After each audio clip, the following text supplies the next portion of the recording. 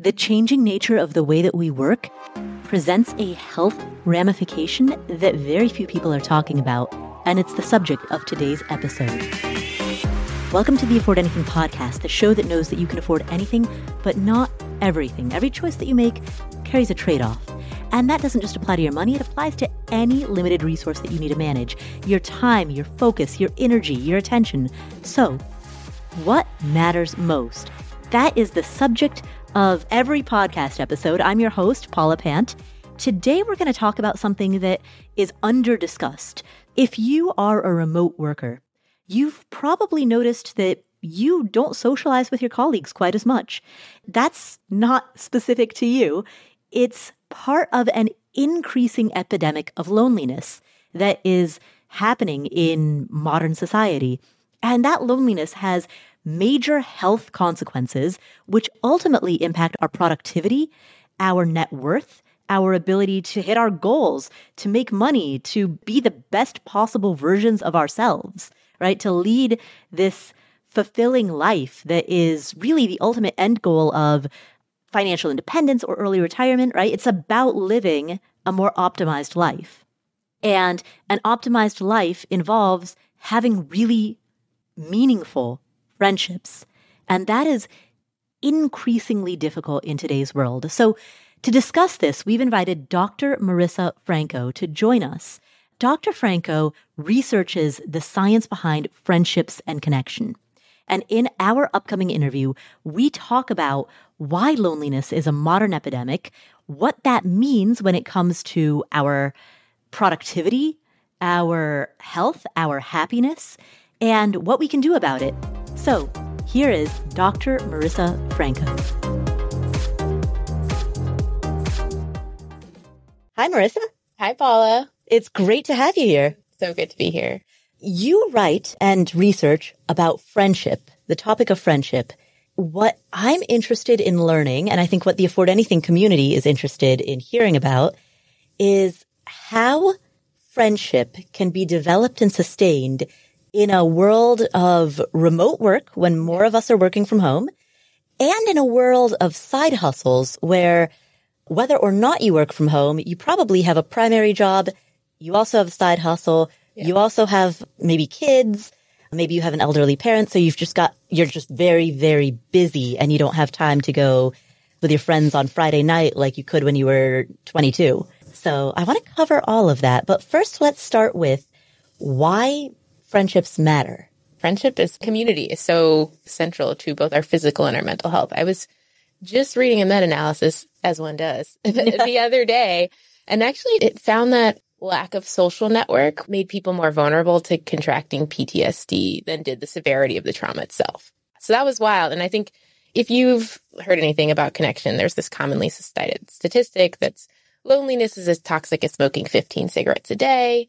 But there's also 3 different types of loneliness. Well, only one intimate loneliness that can be fulfilled by a spouse. And intimate loneliness is a desire for a close, intimate connection.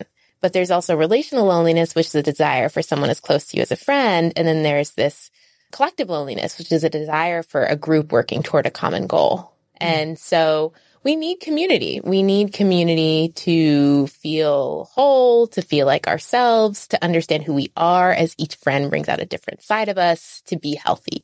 Right. And one of the stats that you had in here is that you compared loneliness to being sedentary.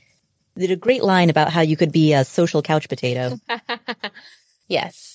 You appreciate my cheesy humor. I thought you would. I listen to your podcast. Yeah. So meta-analyses have found that diet obviously affects our longevity. Exercise affects our longevity, but our social networks affects our longevity more than diet or exercise. Right. And prior to the 1800s, there was no word for loneliness. Is that right? Yeah. So the word for loneliness meant something that was similar to aloneness.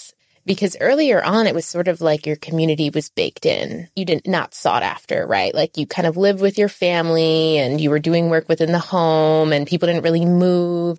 It's a very recent phenomenon that we've become so lonely, that it's become so hard to make friends. And based on the data, it's the hardest time now to make friends in like all of human history. Like if you look at the rates of loneliness and how much they have been on the increase globally as well.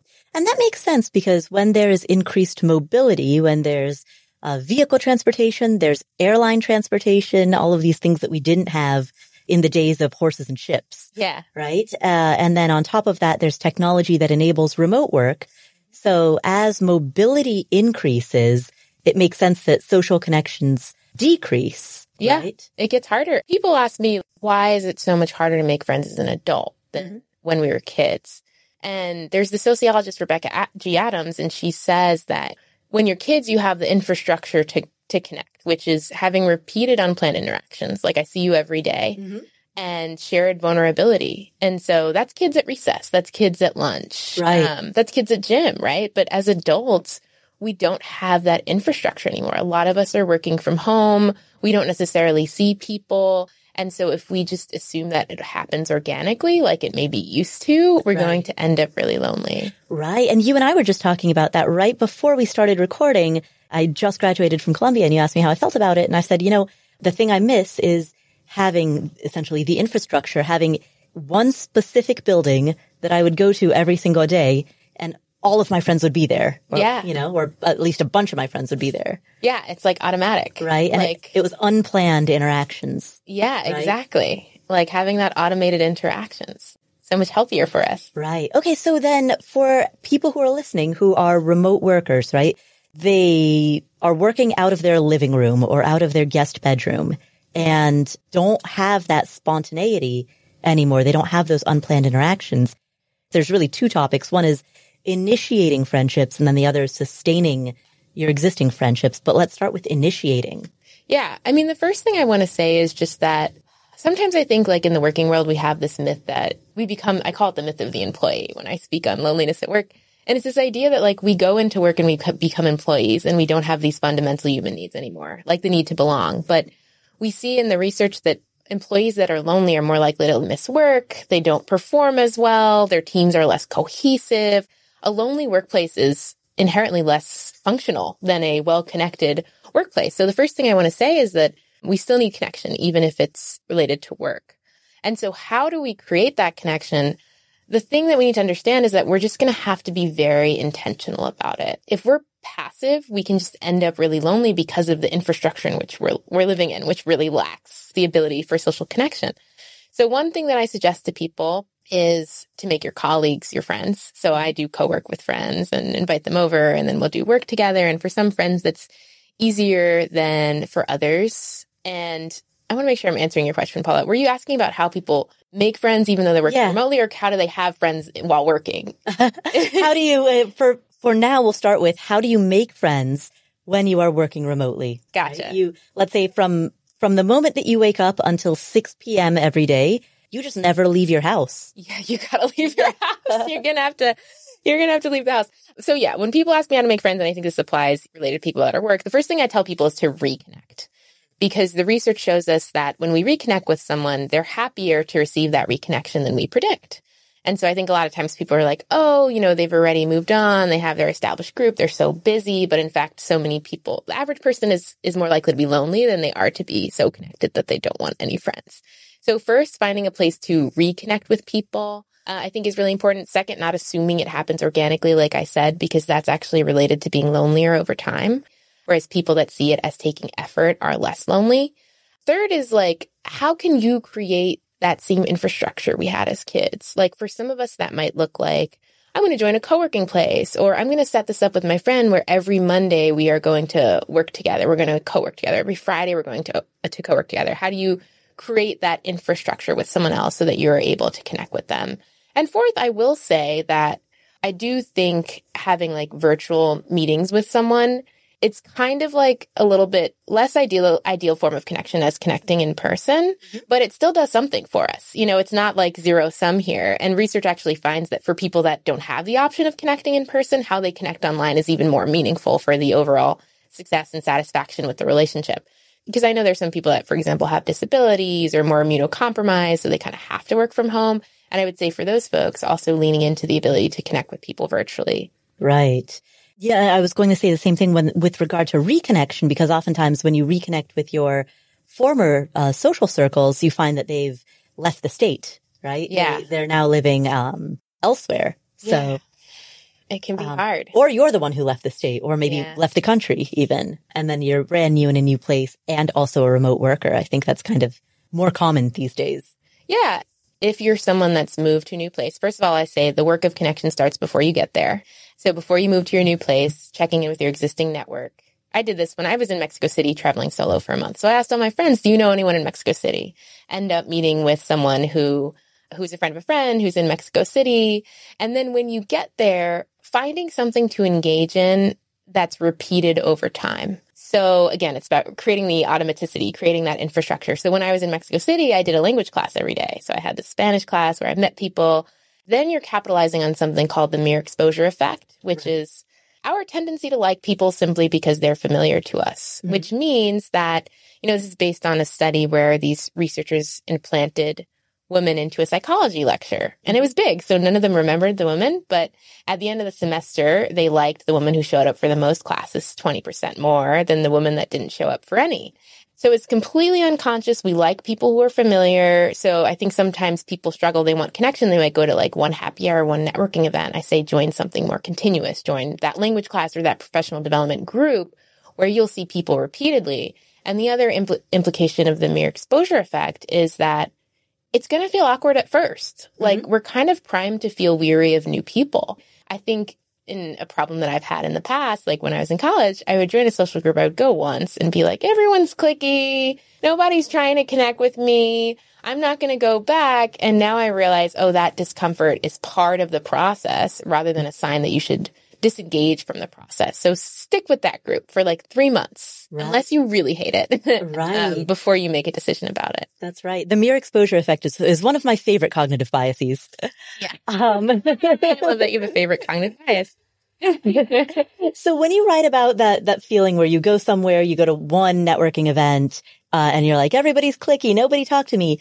And so you decide not to go again. So that makes me think of covert avoidance versus overt avoidance. Can you define each one and tell us how they distinguish from one another? Yeah. So I think of myself in college as like exhibit A for everything you can do wrong with friendship. I had to write a book on this topic to really understand it. For some people, it comes naturally. So overt avoidance is like, I'm nervous about people, so I'm just not going to show up. I'm not going to go to that social group. I'm going to stay in my house all day. And, you have to overcome that to connect with people. Because again, friendship doesn't happen organically in adulthood. We don't have the infrastructure for organic connection. But covert avoidance is when you show up to that social group physically, but you check out mentally. You're like on your phone, or you're in the corner, or you're talking to that one person who you already know, and you're not engaging with people.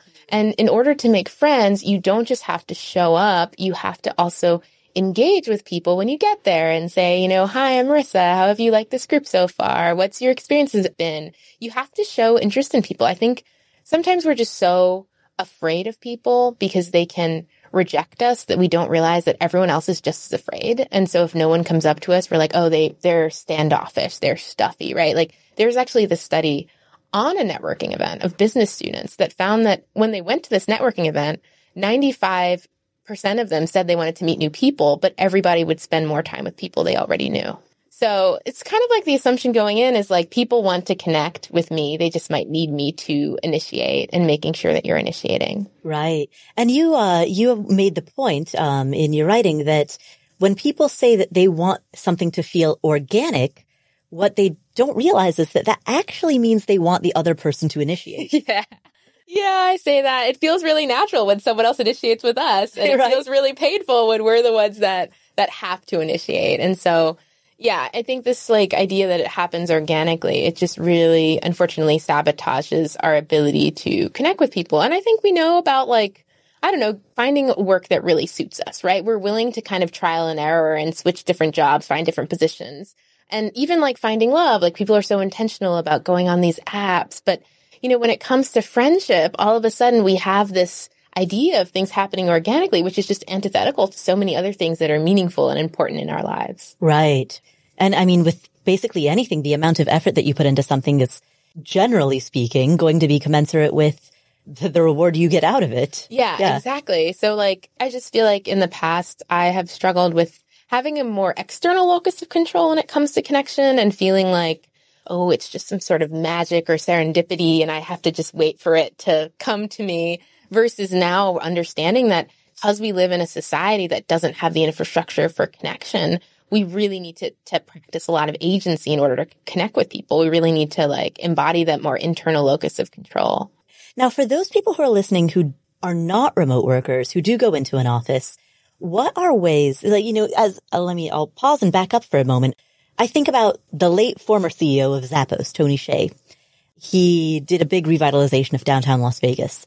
And one thing that he was very intentional about was designing not just workspaces, but live-work communities for Zappos employees that were conducive to what he referred to as collisions. And a collision would be an unplanned, spontaneous interaction between two people. They happen to be walking by each other, and then one person might be a graphic designer and the other might be in marketing, but they happen to be walking by each other and they happen to be chatting and they'll come up with an idea and that'll improve the Zappos website. He was a big believer in that.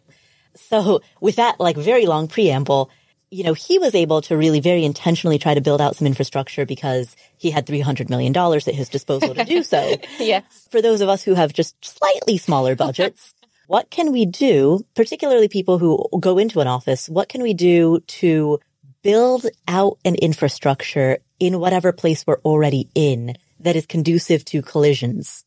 Yeah, this is a really good question and something that I think about because I teach a class on loneliness at University of Maryland, and I want to make the class a community, not just a class, because I think learning is powerful when it's embodied and not just intellectual. And so just some different things that I've done, knowing that, for example, vulnerability fosters connection. We share pictures that represent like kind of fun facts about our lives. So each student does that each week. So that's something you can do. And I think Google did like highs and lows at the beginning of each of their meetings to keep their remote work teams feeling closer to each other. At the end, we have an appreciation hat where you bring in a treat for another student who said something you appreciated and you give that to them at the end of class. And so giving people opportunities to share affection for each other, like, okay, what's someone who did something that you really appreciated in work, setting aside that time. And what I think is really powerful when it comes to generating community. So I have this loneliness class, and in one of the classes, they would hang out outside of class. And in the other one, they wouldn't. And I was like, what is going on here? Put on my anthropologist hat, which I don't really have because I never studied anthropology. But I see that one of my students, Savannah, says to the class, like, anyone want to hang out? And 11 people go to lunch with her after class. And those 10 people did not have to initiate, but because she did, 10 other people in the class have more connections. I call Savannah an igniter. Igniter is someone who creates social groups. And I'm trying to formalize that in my class by saying, one of your assignments is each of you has to be an igniter. Each of you has to create some sort of opportunity to connect outside of class. It could be, study day. It could be lunch. It could be something like that. And so if you really want connection to be part of your culture, that's something you can formalize. When people come in, you can say that, we are going to ask you to find ways to connect, because having collective ownership is something that really increases people's level of investment in the workplace, willingness to connect with other people. And so I think that's also really important. The other thing that I'll say is I've also been thinking about this as a faculty member.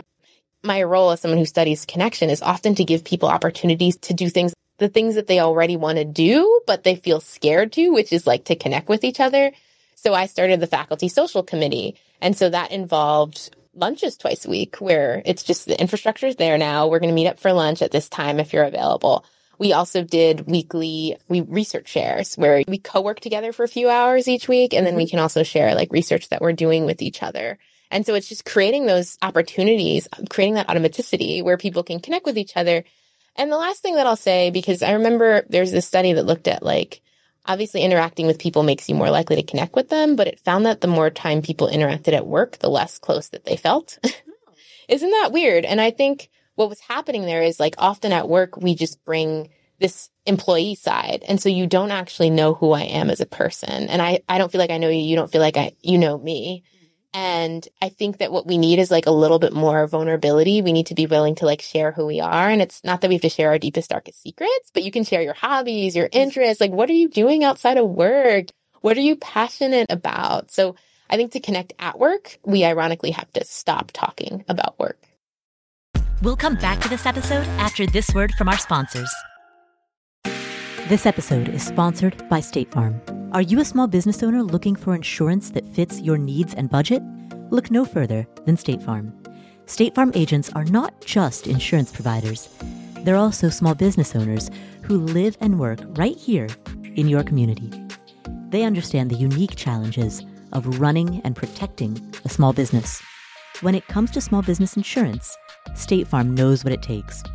Create a plan that fits your needs and your budget. State Farm agents are ready to help you choose personalized policies that truly understand your business. Insure your small business with a fellow small business owner.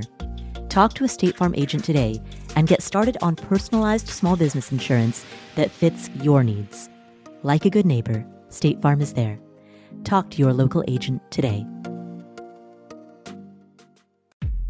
When it comes to financial advice, you've got to trust the source. It's why you listen to this podcast. When I'm looking to upgrade my wallet, I turn to NerdWallet. Their expert team of nerds dives into the details to help you find smarter financial products. Before NerdWallet, I didn't know how to optimize what was in my wallet, so I didn't know how to optimize how to use travel rewards to pay for vacations. But now I've got a new card with more miles, and I'm getting business class upgrades, I'm getting lounge access, I'm getting all kinds of perks that I didn't even know that I was missing out on. What could future you do with more travel rewards? A hotel upgrade? Lounge access? Wherever you go next, make it happen with a smarter travel credit card.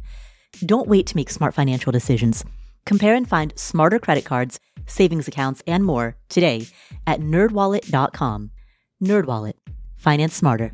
As with all cards, credit is subject to lender approval, and terms of each credit card issuer apply. Real quick, name some super easy choices that you make. For example, when you book a flight, easy choice, avoid the middle seat. Get the window or the aisle, right? Maybe at work or at home, there are certain things that you just always outsource, like tech support or a weekly house cleaning. Easy choices.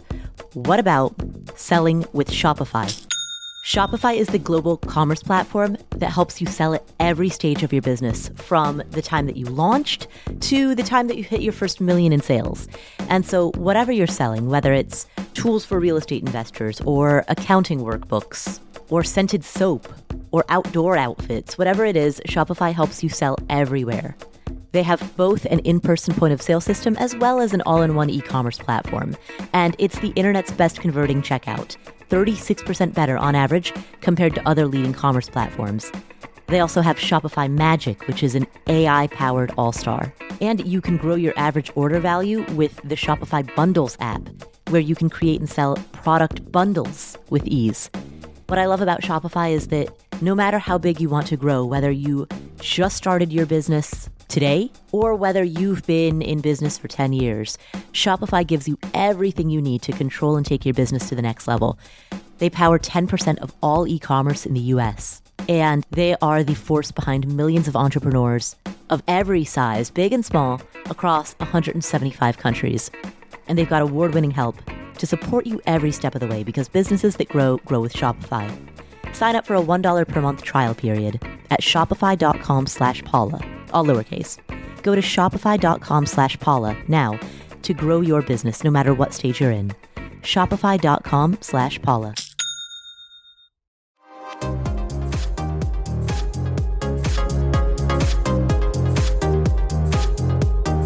Now, one of the points that you make in the book is that vulnerability necessitates the other person being receptive to what it is you're sharing. Very true. And not, depending on the culture of the workplace, some workplaces are more okay with that than others. Yeah.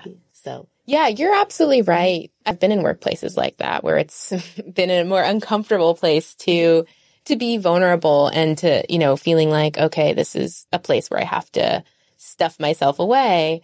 But what I kind of realized is that the culture of a place, and then there's individuals within that culture. And sometimes when I was at a workplace where it felt like that was the culture to be more stuffed up, I would assume that everybody liked that and everybody was aligned with that. There was this generalization that was happening. Right. And when I actually started to be like, oh, actually, do you want to get lunch together? Do you want to hang out? When I still put myself out there in that culture, it was clear that there were people that wanted to connect just like I did, or wanted to actually share who they were and not be as formal just like I did.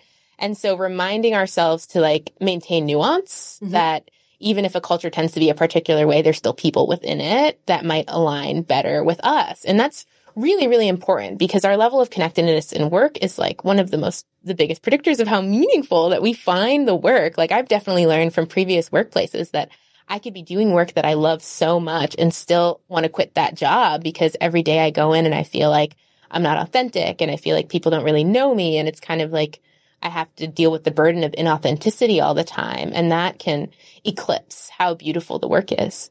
Yeah. And so to that extent, forming strong workplace friendships, I mean, really, it could impact your tenure at work. It can impact which then has an impact on seniority and promotions and income. Exactly. I mean, this was me when I was, my first job as a professor. I was on the tenure track. So I was like, I need to be producing research. I'm not here to make friends. What do I find? Everybody's getting on each other's grants because they're talking at the water cooler about, their lives. And then they're like, oh, well, do you want to be on this grant with me? Like just how informal that process was happening. And that by me trying to isolate myself, I was working a lot harder, not smarter. And I also wanted to create change in the workplace. And I thought I had really great ideas, but nobody would back my ideas. And I realized, people back ideas of people they feel connected to. It's not just by the merit of my ideas. And so after that, when I went to my next workplace, at the onboarding session, I was like, oh, hey, I'm Marisa. Like, do you want to get lunch together? Like, I just had such a different approach after realizing how my reluctance to connect with others was affecting me both personally and professionally.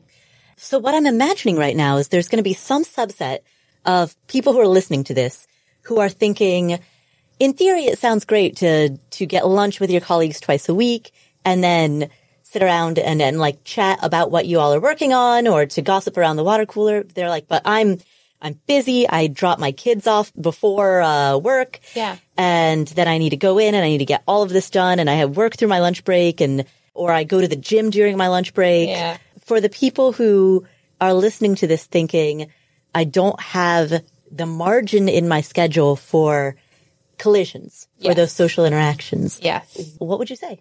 I think you interviewed Cal Newport. Was it him who talked about taking breaks and how it actually makes our work better? Yeah, absolutely.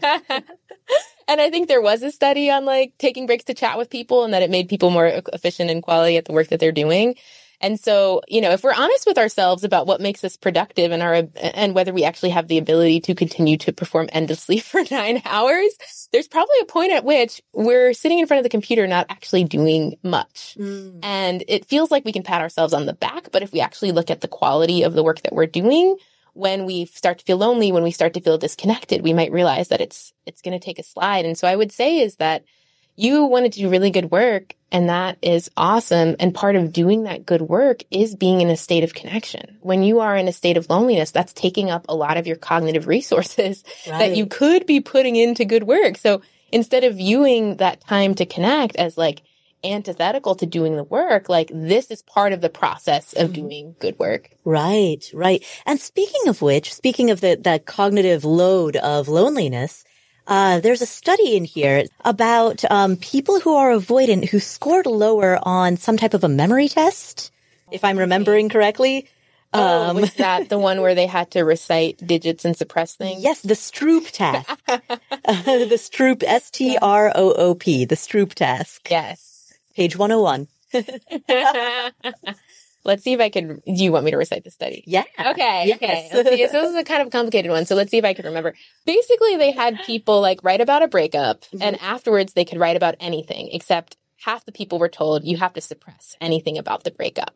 And then they did this Stroop task, which is there's a bunch of words and those words are a bunch of colors, right? So there's like a blue word, a green word, a red word.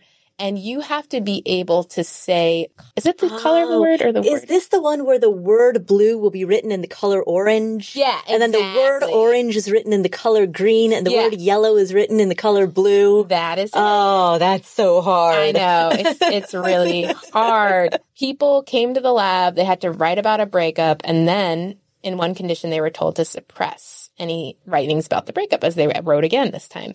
But another condition, they could write whatever they wanted. And afterward, they had to do this Stroop task, which basically involves you seeing different words that are in different colors. So a pink word, a blue word, a red word, and you have to name the color, but not the word, right? Mm-hmm. So I have to say like blue, red, pink. But the thing about this was that the words were words related to breakups, like abandonment, like loss, for example. And this was like a really ingenious study because the idea was that if it takes you longer to name the color, that's a sign that you're being bogged down by the breakup more. Like the abandonment, you're thinking of, you're at least subconsciously thinking about it more. So it's taking you longer. It's interfering with your ability to then name the color, right? So they found that after people had suppressed the thoughts of the breakup, generally it took them longer to name the color, which suggests this rebound effect that what we suppress, we then end up thinking about more.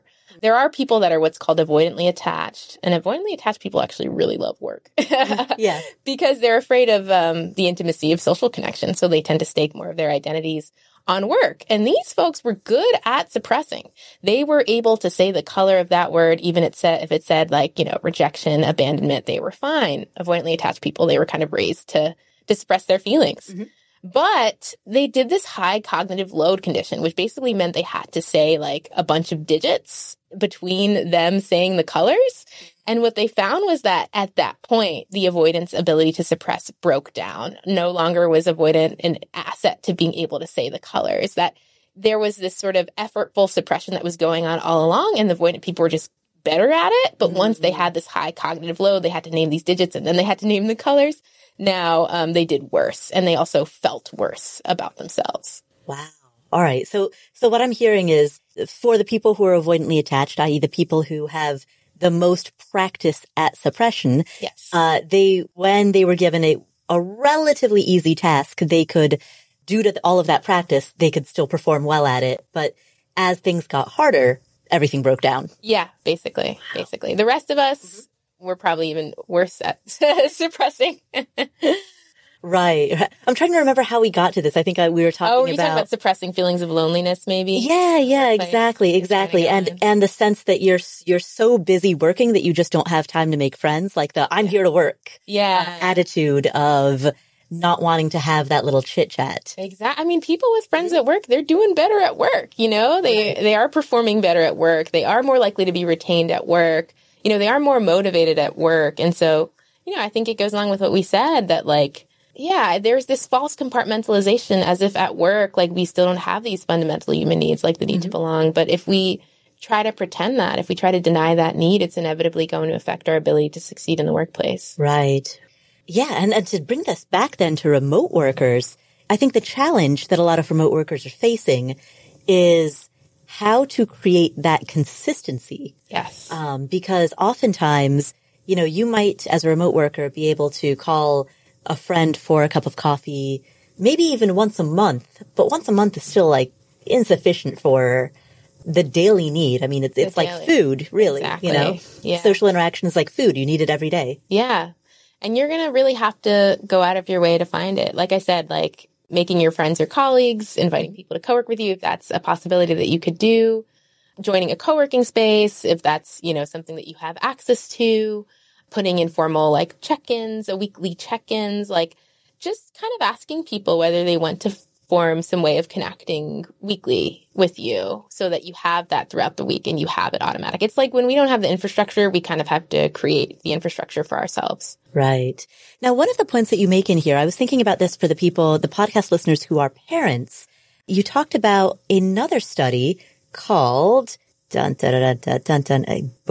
is it? Oh, the Bobo doll experiment. Yeah. That's a famous one in psychology. Yeah, tell us about that one. Oh, this is a classic one. Basically, these kids were able to watch people interact with this like big grinning doll, Bobo. That sounds terrifying. Yeah, it was kind of terrifying. I'm sure there's videos of it on YouTube. Anyway, so some of the kids just kind of watch people interact with Bobo more peacefully, but other kids watch people kind of punch Bobo and attack Bobo. And then when the kids went in to interact with the Bobo themselves, they basically replicated what they saw earlier. If they saw someone attack Bobo, they would then attack Bobo. If they saw them playing peacefully with Bobo, they'd be more likely to play peacefully. And so the Bobo doll experiment, it's kind of a symbol of how we learn. We have these formalized universities and a lot of the ways that we we learn in school, it feels like it's more like intellectual, like you're telling me information and I become a vessel to receive it. But in fact, a lot of the ways we learn are just by observing the world around us and taking in the world around us, and we become natural replicators of what we see. And so that, for me, that leads to two thoughts. One is that for people who are listening to this who are parents role modeling strong friendships in their own life, that naturally teaches your children to also develop or to prioritize strong friendships in their lives. Yes. Which, as we know, has a lot of positive health consequences. Exactly. The other thing that makes me think of is that famous quote from the management guru, Jim Rohn, who says that you are the average of the 5 people that you spend the most time around. Yeah. And so, we've talked a lot about the quantity of friendships and the frequency of social interactions. Mm-hmm. But I think the part we haven't touched on is screening for quality friends. Yes. Because you will naturally be boboing, right? You will naturally be like learning from and therefore imitating the people that you choose to spend time around. Right. Yes. And I think one of the most important qualities in a healthy friendship is this thing called mutuality, which means that I am looking at my friend's needs and my needs and trying to balance them at any given time. So I'm not always expecting my friends to sacrifice themselves for me. I'm not always like, you drive an hour to come see me. I'm not going to drive to see you, right? Or I'm not asking my friends to do things that will require them to sacrifice their sense of autonomy. Like, if a friend really hates going to the movies, I'm not going to get mad at them for not coming to the movies with me because I'm thinking about how do we fulfill both of our needs. And in these unhealthy friendships, you see that I guess there's a bit of like selfishness, or I'm only thinking about myself. I'm only thinking about how you impact me. I'm only thinking about how I feel. I'm not thinking about how you feel as well. I'm not thinking about how we can get both of our needs met in this relationship. And so I think we find those quality friends when we find friends that are sort of like, I guess, like considerate of us and want to make us happy. I mean, it's as simple as that, while also retaining their own sense of self. Right. And to that end, you write about the distinction between individual boundaries and communal boundaries. Yeah. That's a framework I hadn't heard before, and that was interesting. So can you describe the distinction between individual boundaries and communal boundaries? Yeah. Prentice Hemphill, they wrote, boundaries are the distance which I could love you and myself at the same time. And that's what I think we're really getting at with communal boundaries are like, I know what I can't do for you, but I also ask myself, what can I do for you, right? So I'm trying to consider both of us. And so let's say that I can't make my friend's wedding, and it's a really big deal for them. I try to make sure that they are taken care of in other ways. Like, I'm still going to send you a gift, or I'm still going to write you this really, really thoughtful card. It's like, instead of seeing boundaries as all or none, thinking about how can we find win-wins, or how can I find ways of me taking my boundaries, but also finding ways to say that I am considering you too. And I, love you too. And it requires some sort of like creativity sometimes, right? Like, let's say our friend wants to hang out and we really can't. You're a parent, you don't have much time. And so, individualistic boundaries might be like, I really can't see you. Like, I need to prioritize my family. And so our friend just doesn't get their need met at all, and we get our need met. Communal boundaries might be, okay, where can we creatively find intersections between what I need and what you need? Maybe we meet up for coffee during the workday. Maybe we co-work together on Mondays. Maybe you're willing to come into the things that I'm already doing, like exercising, so that I can find ways to meet the needs of both of us. Mm. We'll come back to this episode in just a minute. But first, Dell Tech Fest starts now. To thank you for 40 unforgettable years, Dell Technologies is celebrating with anniversary savings on their most popular tech. For a limited time only, save on select next-gen PCs like the XPS 13 Plus, where you can make the everyday easier with Windows 11. Plus, curate your dream setup with great deals on select monitors, mice, and more must-have electronics and accessories. When you shop online at Dell.com/deals, you'll have access to leading-edge technology and free shipping on everything. Again, that's Dell.com/deals. Are you saving for a down payment, a wedding, a dream vacation? Monarch makes it easy to help you reach your financial goals. That's why the Wall Street Journal named it the best app for growing your savings. Monarch is the top-rated all-in-one personal finance app. It gives you a comprehensive view of all your accounts, investments, transactions, cash flow, net worth, and more. Plus, you can create custom budgets, track progress toward financial goals, and collaborate with your partner. And now listeners for this show will get an extended 30-day free trial when you go to monarchmoney.com/Paula. I've used a lot of personal finance apps, and what I can say about Monarch is that it's simple and intuitive. It's got great design, so it's really easy to set up. It's easy to customize. I have mine set up so that, I've customized my notifications because I don't want to get pinged about every little thing. I only want to see the big ticket highlights. So I have created custom notifications based on what I prefer, but you can change it up however you like it, right? You can change the layout of your dashboard. You can toggle between light and dark mode. You can create custom budgets, set up automatic rules for transactions and notifications, and you can collaborate with your partner, your family, or your financial advisor. You can invite them to your account at no extra cost. They'll get their own login info and a joint view of all your finances. Yes, your financial advisor. You can loop them in. Monarch will never sell your data to third parties, and it won't show you ads. After trying out Monarch for myself, I understand why it's the top-rated personal finance app. And right now, listeners of this show will get an extended 30-day free trial when you go to monarchmoney.com/Paula. That's monarchmoney.com/Paula for your extended 30-day free trial. Go to monarchmoney.com/Paula, Paula.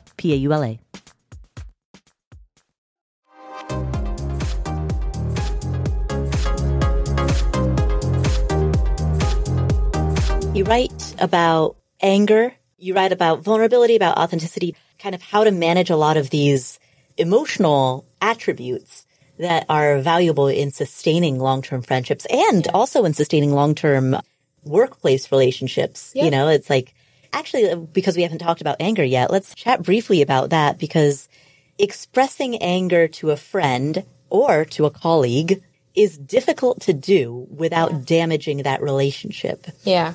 Can you talk a bit about when the objective is to maintain healthy long-term relationships, that anger can be expressed? Yeah. So I think I have certainly associated anger with something called anger of despair, which is like you want to seek vengeance on someone. You want to punish them. And I was very avoidant of like anger and confrontation and feeling like, oh gosh, like this is going to make things way worse. And what I found when I started reading the research was that when people had conflict that felt empathic, it actually was correlated with having a deeper relationship. And that people that are able to have conflict in healthy ways, they're more popular, less lonely, tend to be closer to people. And so I came across the second concept, which was anger of hope. And anger of hope is like people that have hope that they can basically heal the problem that's between them. It's like a growth mindset, I guess. Mm-hmm. And when you express anger of hope, it looks really different in that there's more perspective taking. You are trying to share your reality and hear the other person's. You're not trying to put them down. You're trying to share your truth while being as kind as you possibly can. And so that looks like starting with like framing the conversation. So this could be in work, outside of work. Framing means indicating that you're addressing this issue as an act of love. And so I wanted to talk to you because I know that you've been late for the last couple of meetings and I want us to be able to work really well together. So I figure we should talk about anything that, is coming up between us. Right. And so, and as friends, this is going to look more like, I love you. Our friendship is so important. And this has been on my mind. I just didn't want to withdraw. I didn't want to, have it come up between us. So I wanted to bring this up. It looks like sharing I feel statements instead of you did this. So, I felt hurt. I felt upset when this happened instead of you're a bad friend or you need to get your act together. Or you're not good at your job, right? It looks like perspective taking. Okay, like what's been going on your end that's been impacting, your ability to show up? Maybe there's a reason this person's chronically late that would be really compelling and would change the way that you perceive the situation. And so it's a lot more of a reconciliation than it is in attack. And honestly, this was my biggest growth area in writing Platonic. I was really not good at addressing things with friends. I would kind of back away and hope that I get over it. And I realized that I wasn't getting over it and I was just withdrawing. And I think so many times friendships end because we don't make the unsaid said. And so I had to grow the strength to make the unsaid said. And now I was just on a trip with one of my best friends and every day we'd be like, okay, like let's check in. Anything that I did that bothered you? Like we've normalized, set precedent for like confrontation being an act of love and an act of reconciliation. Right. That makes me think of the adage, it's not you versus me, it's us versus the problem. Yeah, exactly. And I think when you're on the receiving end, like one other factor that determines whether a relationship is healthy is that when someone approaches you with a need, you respond with responsiveness rather than defensiveness. Defensiveness is, why do you have that need? This isn't actually my problem. This is actually your fault for these reasons. Responsiveness is, this is valid. Because it's a need of yours, it's valid to me. And so let's figure out a way that I can fulfill this need. And again, sometimes it's going to have to be a little bit more creative if it's going to require you to sacrifice your needs. But trying to come on with, my friend was willing to address this with me rather than just backing away, that's a sign that they're really invested in this relationship with me. And I want to try to make them happy in this relationship because I love and value them. Like, that's what healthy relationships look like. Excellent. Well, we're coming to the end of our time. Is there anything that I have not asked about that you would like to emphasize? Well, this is a tip that I tends to resonate with people that I share when it comes to making friends. And that's the idea of assuming people like you. For the science nerds, there's research behind this that when people report basically assuming they're being rejected when it's ambiguous, like your friend is tired, your friend's grumpy, you don't know if they hate you or they're like really hungry. People that tend to assume they're being rejected, they reject. They become cold, they become withdrawn. And when people are told that you're going to go into this group and based on your personality profile, people will like you, and this is deception. It's not true. But they find that people actually go into the group warmer and friendlier toward others. And so it becomes this self-fulfilling prophecy called the acceptance prophecy. And so if you want to connect with people, I know it's normal to feel insecure and feel really afraid of rejection, but also having a second voice telling you that they might just like you and they might just like really appreciate that you reached out. Right. And that goes to the tips that you give in terms of trying to make friendships, initiate some type of social activity, assume that they like you, and then just keep following up, Keep following up. Yeah. Covert avoidance, make it automatic. Yeah. There's science to it. The science of friendship. Yes. That might be our episode title. I think we nailed it. I love the it. Science of Friendship. Thank you to Dr. Marisa Franco. What are 3 key takeaways that we got from this conversation? Number 1, developing fulfilling friendships is difficult and it can fall by the wayside as adults get busy with work, with families, with the stuff of life, with buying rental properties and researching stocks and starting side hustles. But in spite of all of that, developing connections needs to be intentionally prioritized. Friendship is not simply a nice to have. It's an absolutely critical component of living a healthy life. And not developing those connections creates a major negative impact on our lives, on our health, on our happiness, and ultimately on our productivity and our net worth. Friendship is community is so central to both our physical and our mental health. I was just reading a meta-analysis, as one does, the other day, and actually it found that lack of social network made people more vulnerable to contracting PTSD than did the severity of the trauma itself. So that was wild. And I think if you've heard anything about connection, there's this commonly cited statistic that's loneliness is as toxic as smoking 15 cigarettes a day. Meta-analyses have found that diet obviously affects our longevity, exercise affects our longevity, but our social networks affects our longevity more than diet or exercise.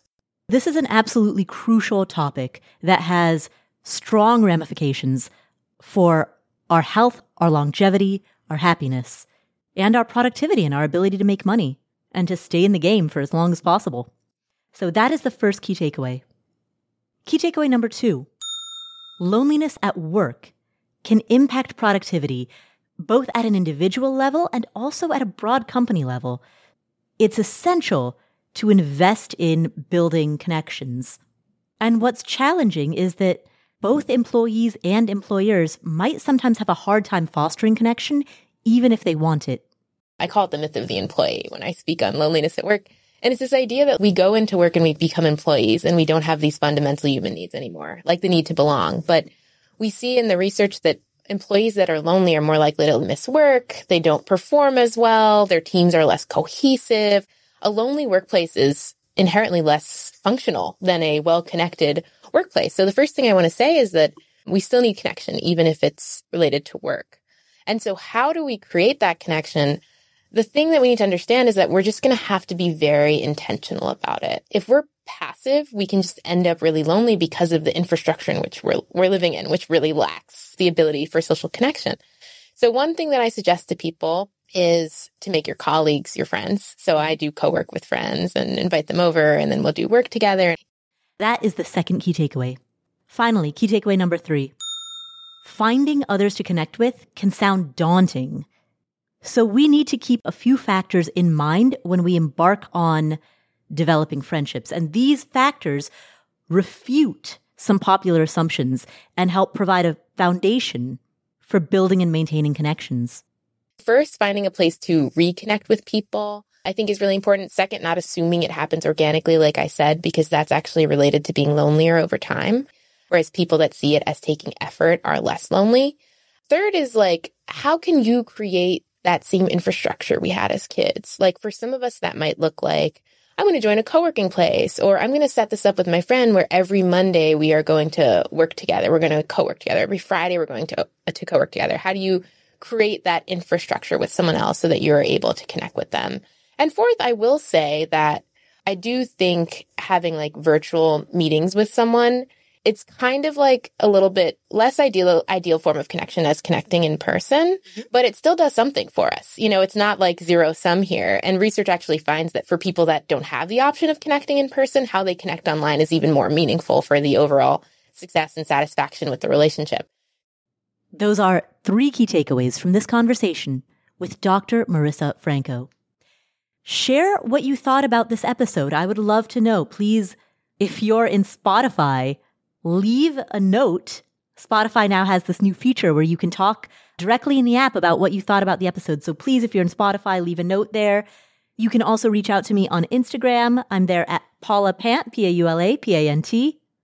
You can chat with other members of the Afford Anything community. Speaking of community and connection, affordanything.com/community is where our community hangs out. And it's not on a social media platform. We have a Facebook group too. We have that, but we also have a non-social media community where, free from the buzz and the distraction of the rest of social, you can just come and hang out with like-minded people and talk about the things that matter to you: debt payoff, early retirement, index fund investing, real estate investing, traveling, making priorities, figuring out this versus that. So all of that is available in the Afford Anything community, totally free, affordanything.com/community. Thank you so much for tuning in. I'm so glad that you're a part of this journey. Don't forget to subscribe to our show notes at affordanything.com/show notes. And I will catch you in the next episode.